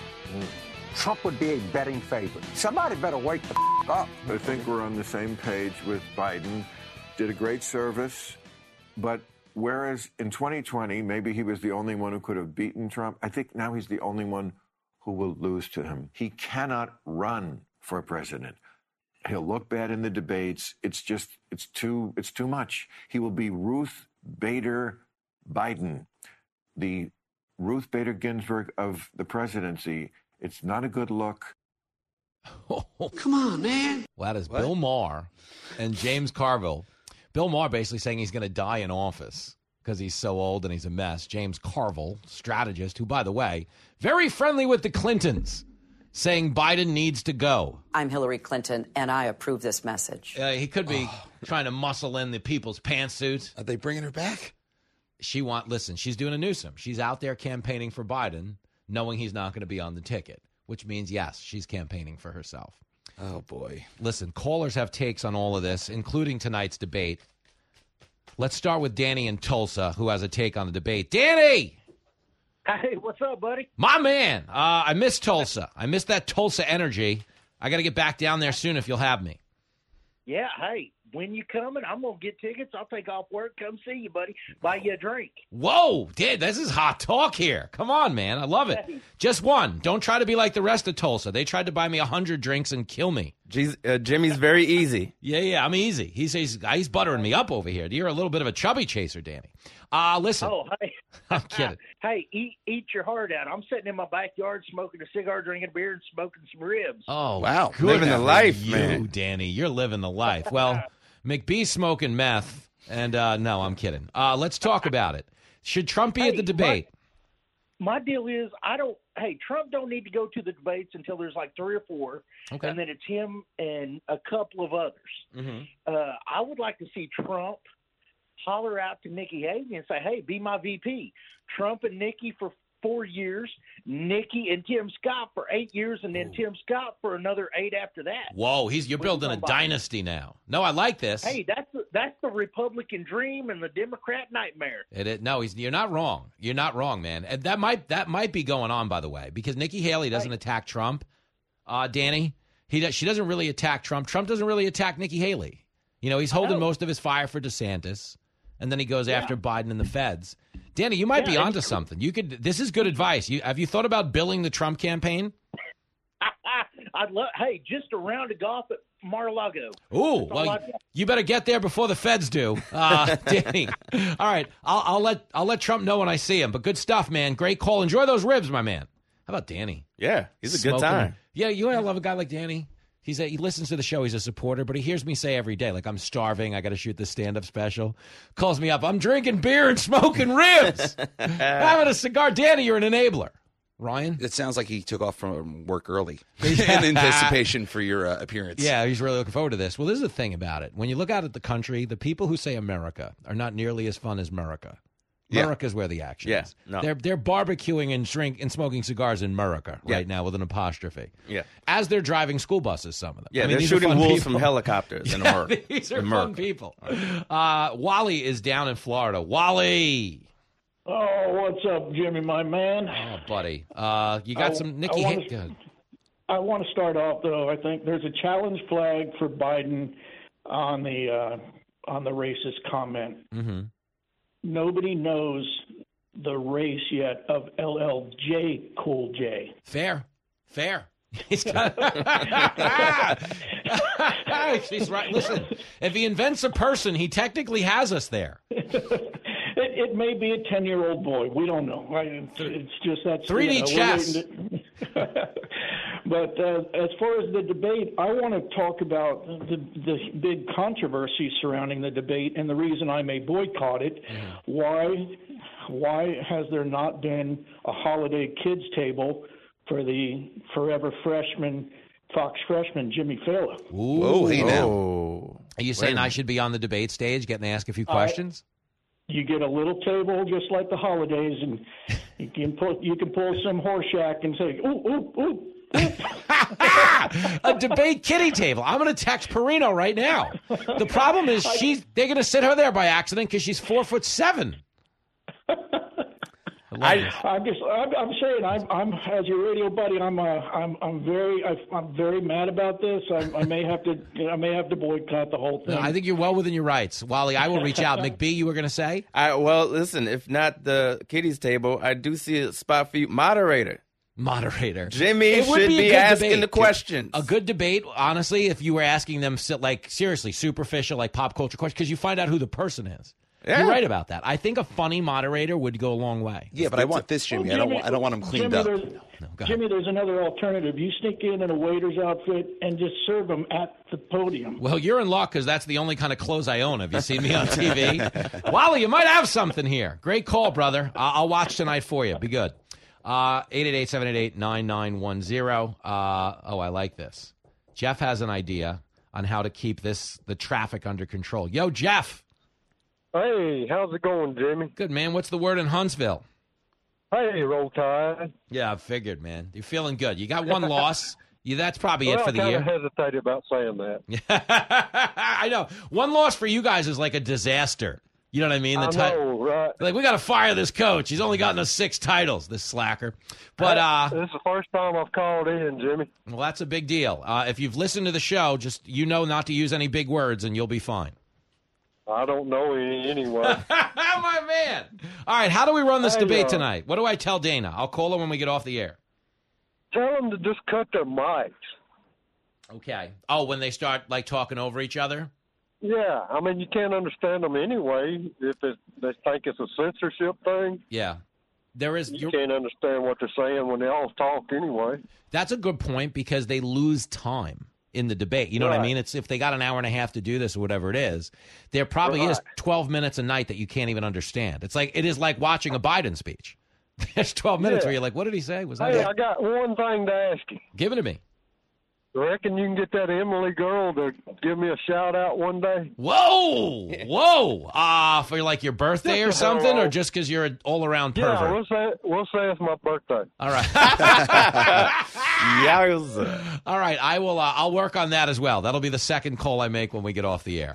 Jeff. Hey, I appreciate it, Jimmy. Epic debut on the show. Some fine analysis, a bit of perversion. You fit in fine, Jeff. Call back anytime. God love him. We'll also put in a call for a restraining order. Can I tell? Absolutely. We had a guy on with Emily one day because Emily, she's on every Tuesday. Host of the Fox True Crime podcast, co-host of Outnumbered. Emily, she's a flagship broadcaster here on the channel. So we're taking crime questions, right? And a guy with her on the line is like, we talk for 4 minutes, and he's very professional. And we're done. We're going to commercial, and he's like, my wife knows that you're my celebrity crush. I love you so much. I'm like, dude, we had it. We all know you feel that way, but Aki don't behave. You know what I'm saying? I need a squirt gun. At least he did it when she wasn't on the air. Paul is out in Long Beach, California. Yo, Paul. Hey, Jimmy. I love your show. I was a dedicated Rush listener from the day I heard him till the day he passed away, and you smoked the competition in a good way. Hey. I mean, you're funny. Nobody else has your wit or funny, and I know your self-deprecatory humor is great, but you're way too smart. Oh, man, you have me almost falling out of my seat. Dude, Paul. Daily. It's great. As far as the debate, I don't want to see Trump there. Some of these people, they have a future. They're possible future candidates who could win in the future. And if Trump gets on stage with them, it's going to be a celebrity roast, and the opposition will just run that in future campaigns. Mussolini, please no. I'm suffering from Mussolini now. I need a place to flee to if he's elected. I have nowhere to go. Hillary Clinton. You ever see the end of the Ferris Bueller movie? Yeah. You're still here? It's over. No. What are you doing here? Listen, I love all this analysis, but you got to ease up on the compliments. I'm going to have to give my drug dealer a raise. If he hears that, okay. I'm just telling you, it meant a lot to me, Paul. But if he heard that, I'm out a lot of money right now. He's going to triple his rates. You know what I'm saying? I'll try to avoid those in the future, but no, seriously, it's got my ears. Well, I'm thank you, brother. Listener, and I'm spreading the word. Well, listen, I owe you that. You're doing a lot more than my agent, so let me know where to send the check. Have a great day, Paul. Awesome call. Listen, for everybody listening who says nice things like, God, Jimmy, I should listen to Rush, which amazing. There's no talent comparison between him and anybody. What we're doing on this show that sets it apart from other shows, we're just having fun. The world's on fire. And most people are getting on the air and just dumping gasoline on it. They're just getting you madder. You know what I'm saying? Yeah. We are absolutely just roasting marshmallows. That's the superpower. We don't have one. You know, if I had a superpower, believe me, I'd be selling 8 million books and screaming at you. You know what broke this country, right? And believe me, I have an idea of what broke it, but I know that's not going to fix it. You know what I'm saying? This is the thing, for real, you guys, and this is what you're getting out of listening to me. I'm still new enough and dumb enough that I give a you know, I'm sure if I'm in media 15 years, I'm on my, like, third wife. They're all named Jen. I'm sure I'll be getting on here and screaming at all of you. So lap this up while I still have a soul. You know what I mean? You guys get it. Reiss is in Sheridan, Wyoming. Yo, Reiss. How you doing, Mega Dittos from the Quality State, my friend? Is it ever? Is it ever? What's the word in Sheridan? I just wanted to let you know, just like the last caller, and you had a caller yesterday, you have filled a void for a lot of Americans driving across the fruited plains. You're the friend we've never met. You know, if I could get some comp tickets to Helena, I'd be up there in a heartbeat. This guy just buttered me up for comp tickets. But you're a voice of reason, and you just keep doing what you're doing. You're doing awesome, and I can't wait for tonight. Mm-hmm. And I'm glad Trump isn't there, because I'll tell you what, a winning ticket would be both Trump and Ramaswamy. Ooh. Well, Vivek does not bash Trump, Reiss. Vivek wants that gig. Yeah. You know? Yeah, he wants the VP gig. And he's on stage making all the Trump points. He's calling everybody else pack puppets and everything in between. Reiss, we're halfway there on the comp tickets. Like, you really had an impact on me today. How many do you need? I just need 2. All One right. for my wife and I. I got a beautiful wife, and I would be a better man. She makes me a better man every day. Which show are you trying to go to? Are you trying to get me to come do a show in Sheridan, Wyoming? Well, come to Sheridan, but that isn't going to be possible. Helena, Montana, Friday night, October 17th. Is that makeable for you and the missus? You give me a ticket, I will be there. All right, well, there's one ticket for your wife. Let her know. I'm kidding. Reiss, we'll talk soon, but I'm going to get you there. Thanks for calling in. We'll make this work. See you soon. I mean, lovely wife. Yeah. How do you not comp the lovely wife? Gotta compliment the wife. You guys got one more call in you? Sure, yeah. Matthew, he's out in Utah, Cousin Tommy country. Yo, Matthew. Hey, how's it going, Jimmy? My man. How far are you from West Jordan, where my cousin's probably smoking weed right now? Probably about 2 hours, maybe. Oh, okay. That's like Chaffetz lives I try over not there. to venture down there, though. It's getting a little too blue for me down there. It is, right? That's someone was telling me that. It blows my mind, man. Like, we got to turn Utah around. I don't want to hear that. You know, Utah does not need an Austin, but you're getting one. Jimmy, you got to come out to Cache Valley. Ooh. It's so different than the rest of Utah. Mm-hmm. We're our own little area. We're just in the mountains up here. Nobody bothers us, and we leave everyone else alone. Oh, imagine that. That sounds solid. And there's still farmland. No, that's amazing. I have a neighbor that climbs my fence and questions me about things that happen on Fox or the music I'm playing. Like that. Are you saying Tim Allen? Yeah. I love it, man. Matthew, listen, we're going to book a field trip for real. When my stand-up special drops the end of January, like I'm going to be going on like a 15-city tour. Yeah, right? But I will be out there because I owe my cousin a hang, so we're going to get some you and me time in. There you go. Hey, so I just want to echo what everyone else has been saying, though. I mean, I grew up a Rush baby. My dad listened to it. Whoa. We were in an 86 Chevy Suburban, and that's what we listened to Rush until I grew up, you know? Oh, that's right. And after he passed, there really wasn't anything else worth listening to. Because the English guy that would fill in for him, I can't find him on his own show. Oh, no. So I listen to you, man. Brother, that means a lot to me. But what you guys don't understand is, like, I'm surrounded by 2 comedians that are going to bust my balls for a month because of this. Tell them about the time Jimmy had people on and paid them for compliments. I'm kidding. But, no, Matthew, it is a high honor. Like, understand how much, like, I was driving along in a taxi listening to Rush. So it's so bizarre to be coming through your speakers right now because I was on your side of the speaker for most of my adult life. So that's really crazy. And thank you guys for real. And when you meet me, Jimmy, I'm telling you, it's everyone who's been to one of these shows. I'm the same dude off the air that I am on, and that's why this worked. We're just real. We're just real people. I'm just a real flawed person who's not afraid to admit it to you. But Matthew, seriously, thank you for the call. We'll do it again soon. You guys. So I have 3 friends. I got it up to 3. No, I'm kidding. People, this is the thing about a radio crowd that people on the TV side don't get. That's why I love doing radio so much. Like, you actually spend real time with these people. Like, when you're on TV, right, you're on for 3 minutes, and you're gone. You're in and out of their lives, like a smash and grab. Radio is like you're there at work with them. You're there in the truck with them. I mean, if you're one of my listeners, you're there in the jail cell with them. You're right there on the top bunk. You know what I'm saying? All through college, I used to skip class just to listen to Howard Stern. You did? You know, back when he actually did radio. You know, it was... Now he works 2 days a week. Yeah. But I get it, man. Yeah. You are a part of these people's lives, man. Well, it's live also. Yeah. You know, it's a different connection. You know, TV's, you get the feeling that it's not as authentic. Yeah. No, you can't fake this level of mediocrity. No, you just burst into the mic. It's they wouldn't allow this to happen on TV. Like, no. Back after this. The critics have spoken. Well, that was different. Yep, lousy, but different. You're listening to Fox Across America with Jimmy Fallon.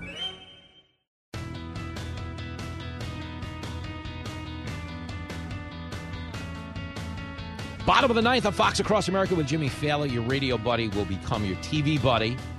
Doing some debate preview coverage on the Fox Business Network tonight at 6:50 before Dana and the gang take over after that. For all of the GOP candidates on one stage, going to be a bit of a food fight. Ryan Reiss, Charles McBee are here. We have managed to get through a second hour together. No one had this in Vegas. I think the over-under was like an hour and 6 minutes, and this would be. People were expecting me to come back from break. Do you think the callers got us through it today? They filled a lot of time where this could have went off the rails. Yeah. Because it actually felt like an adult show. Yeah, thank you, callers. The game, if you were giving out a game ball today, we'd probably give it to the callers, right? Yeah. We got some smoked ribs. Take that, Martha McCallum. It's the only radio show that's a bringer. Are you guys watching the debate tonight? You can say no. Absolutely not. You don't want. Yeah. This is the thing is, okay, if you don't work in media, right? I always found that watching like a presidential debate is a good idea till you're watching a presidential debate. Yeah. You know what I mean? And then it just feels like a maid of honor speech that went on for way too long. Yeah. You know, I'm like, all right, you're hitting your glass in your living room, like, all right, here. But I will be watching it because having been able to interview a lot of these people, I know how desperate they are tonight. Like, it's going to be ugly. I'm just telling you because I care. Fox Business, some desperate candidates. So y'all need to hide your kids, hide your wife, and hide your husband because they raping everybody out here. There it goes.